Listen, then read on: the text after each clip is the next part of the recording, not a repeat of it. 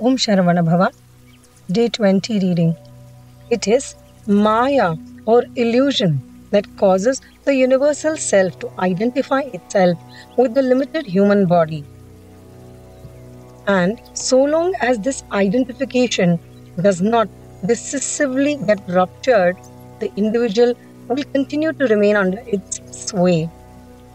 Lord Krishna declares in the Bhagavad Gita that nature has endowed all individuals with three gunas or attributes, which are sattva, purity, rajas, activity, and tamas, sloth and indolence.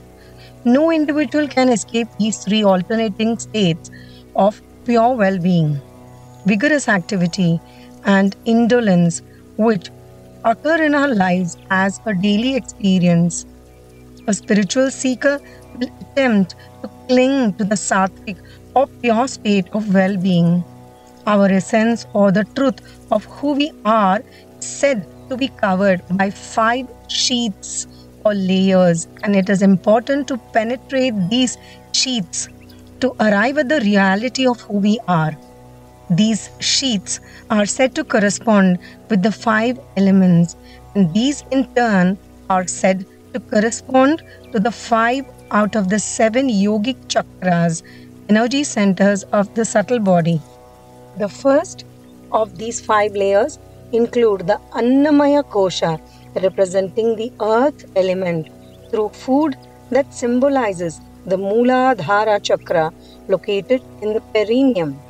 The second is the Pranamaya Kosha, representing the water element through the vital breath that symbolizes the Swadhisthana chakra located behind the pubic region.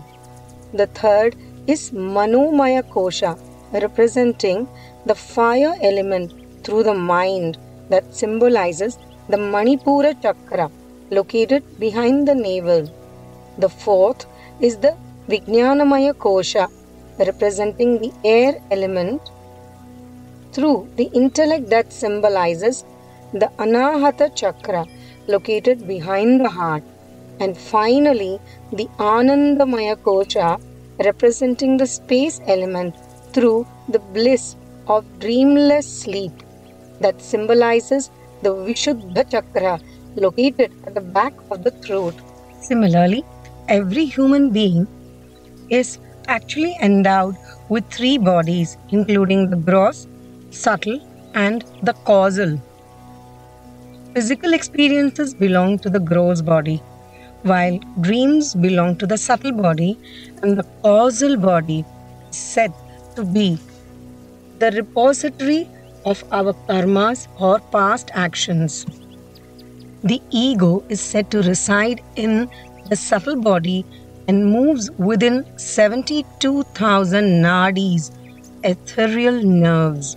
The Kundalini Shakti or feminine aspect that lies at the base of the spine is often represented as a serpent having 3.5 coils.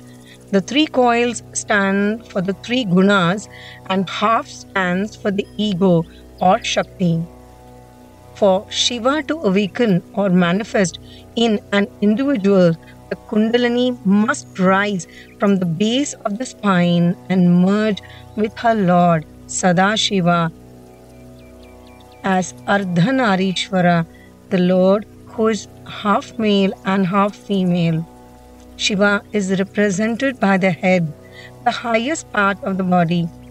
Devotees of Sadhguru Murali Krishna have on several occasions been recipient to his assertion that Lord Shiva symbolizes the head. For this to happen, the storehouse of our karmas, the effects of both positive and negative actions from past lives, the present life, and the future lives need to be completely exhausted. The notion of Rinanubandha is central to understanding the spiritual traditions of Sanatana Dharma, like the law of karma, reincarnation, and the concept of dharma. The notion is highly misunderstood and for that reason alone merits attention. Sai Baba of Shirdi on several occasions emphasized its importance, as have many other spiritual masters before and after. One way of defining karma is action, but actions are not performed in isolation of a context or an environment within which they are located. Even if the purpose of these actions is not always clear to us as actors, this does not obscure the fact that there is invariably intent behind every action we perform. Actions invariably have an object or a destination to which they are targeted. Karma can be described as the law of cause and effect. Dharma, on the other hand, can be defined in multiple ways. In this context, it is best defined by the need to do what you are about.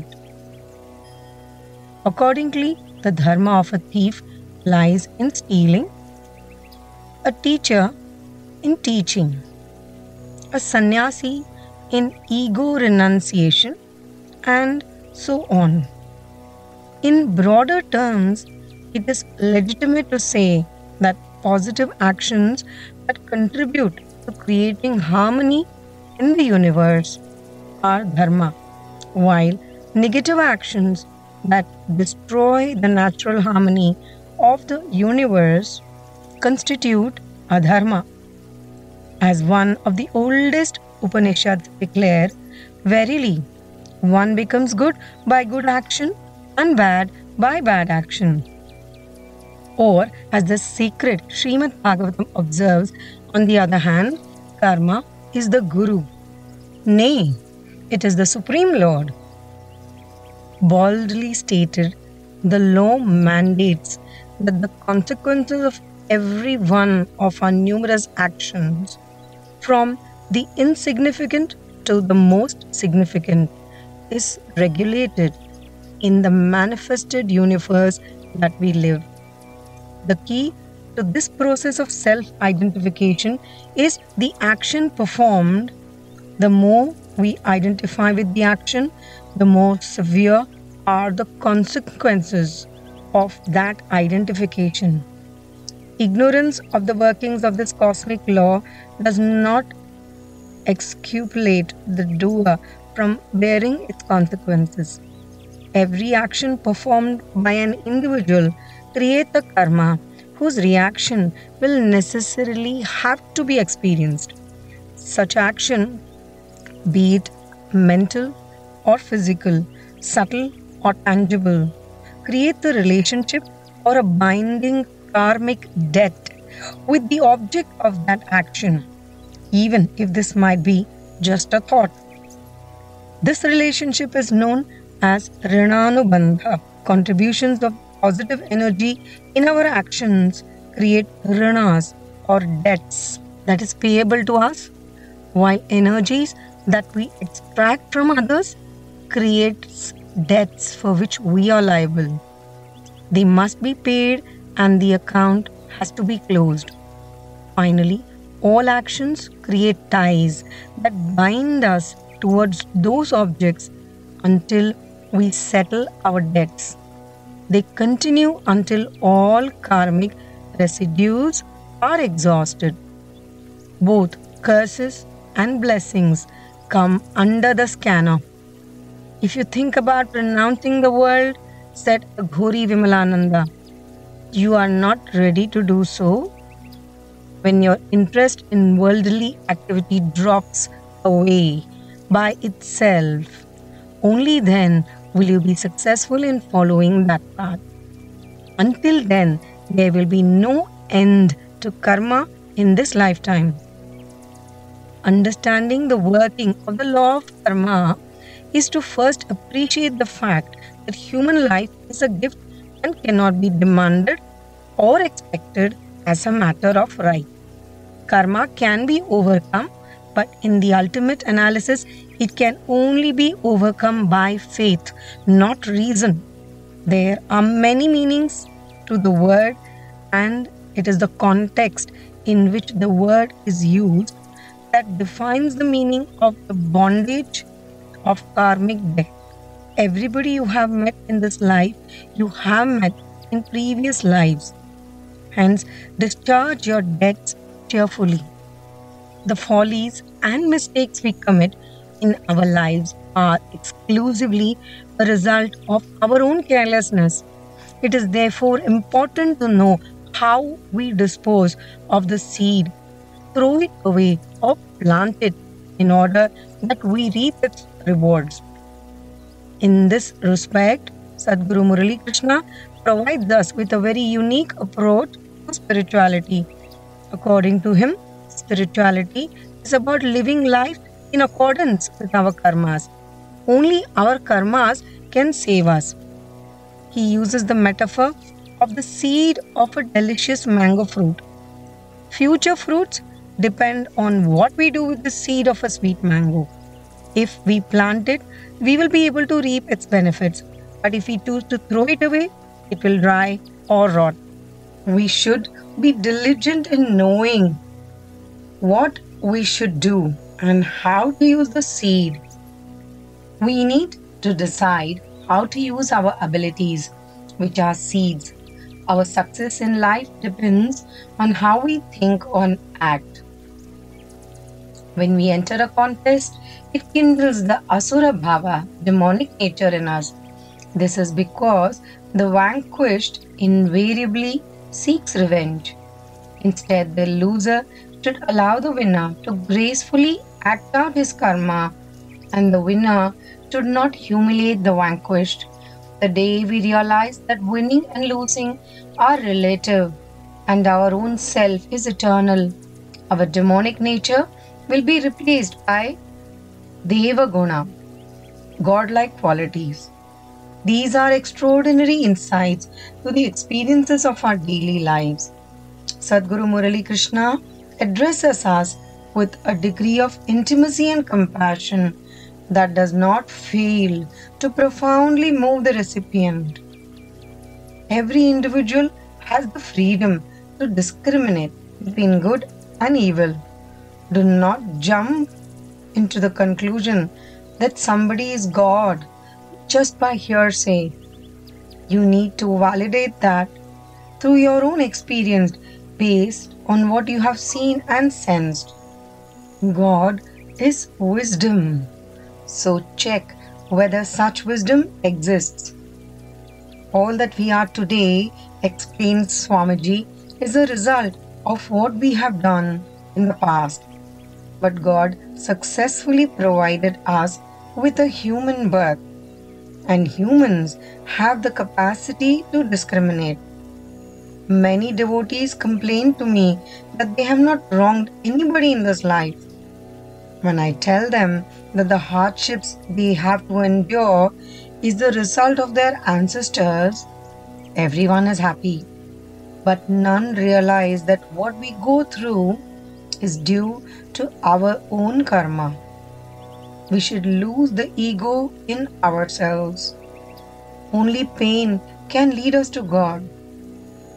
It is always better, says Vimalananda, the Aghori master, to live with reality, because otherwise, without fail, reality will come to live with you.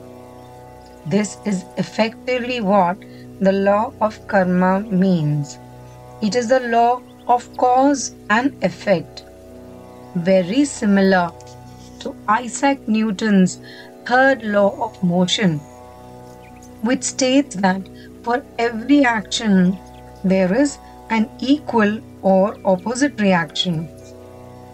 As Vimalananda expressed it, cause is effect concealed and effect is cause revealed. The Brihadaranyaka Upanishad, for example, declares, "Verily, one becomes good by good action and bad by bad action." Or, as Lord Krishna succinctly proclaimed in the Srimad Bhagavatam, Krishna is the Guru. Nay, it is the Supreme Lord, Jagat Guru. The collective actions of each individual constitute that individual's experience. This perhaps explains why Mata Amritanandamayi, the Divine Mother, describes experience as primarily Guru, because it is experience that causes us to learn from our mistakes. Mistakes we commit makes us appreciate the meaning of Shraddha or faith, Viveka, discrimination, and Vairagya, dispassion. Accordingly, we can rest assured that whatever happens is for good, because the law of karma is not a punishment for our actions, but it is a punishment by our actions. This means that the Supreme Being does not interfere in worldly engagements, as the latter is an exclusive result of our actions in the past. None can escape the effect of actions committed in the past. They return to us compounded with the same intensity. It is from the thinking mind that the 10 senses of perception and actions are developed, including hearing, touch, sight, taste, and smell on the one hand, and speech, creative action, locomotion, reproduction, and elimination on the other. While Sattva represents the internalizing I or subjective consciousness, Rajas represents the externalizing I, searching for an entity to self-identify, and Tamas is the objectifying I, which eventually produces the Pancha Mahabhuta, 5 elements including space, fire, water, air, and earth. While the effect of past actions will have to be borne by us, their consequences can be considerably reduced by living in the presence of the living Master. It is therefore critical to search for guidance from such a Master. Coming under the influence of such a Master is the most precious gift of grace that can accrue to an individual in his or her lifetime. As Sadhguru Murali Krishna expresses it, life is slippery. A grip from God is essential. God should be with us in everything we do. Yearn to do that. Spiritual energy is never lost. To create it, surrender to God. All material pleasures, wealth, luxury, prosperity, power result in pain because they are finite. So, never pray for material pleasures. Use all your possessions with a feeling that it ought to be returned. The relationship between the Guru or Master and the Shishya or disciple is the most sacred relationship in the universe. Sadhguru Murali Krishna has a unique approach to explaining the significance of the Guru and the nature of the Vedas. The child's duty is towards the mother, while the Shishya's duty is towards the Guru. The mother is always watching the child, irrespective of where the child is. Similarly, the Guru is always looking over the disciple, irrespective of whether the student is close by or far away. It is, however, also up to the child to stay close to the mother. Similarly, the student should always stick to the Guru, just like the sunflower is always focused towards the sun. If the biological mother is responsible for giving us the gift of life, the Guru gives us spiritual rebirth. The intensity of the search determines the kind of Guru you attract. The two are different, but for all that, no less valuable. There is a fundamental difference between the milk or food given by the mother and the master. The milk that the Guru gives is in the form of knowledge, spiritual knowledge, and strengthens our sense of discrimination, while mother's milk provides strength, love, and compassion. The use of the term knowledge here implies the answer to profound questions like, what is the purpose of life? Why do we meet certain people?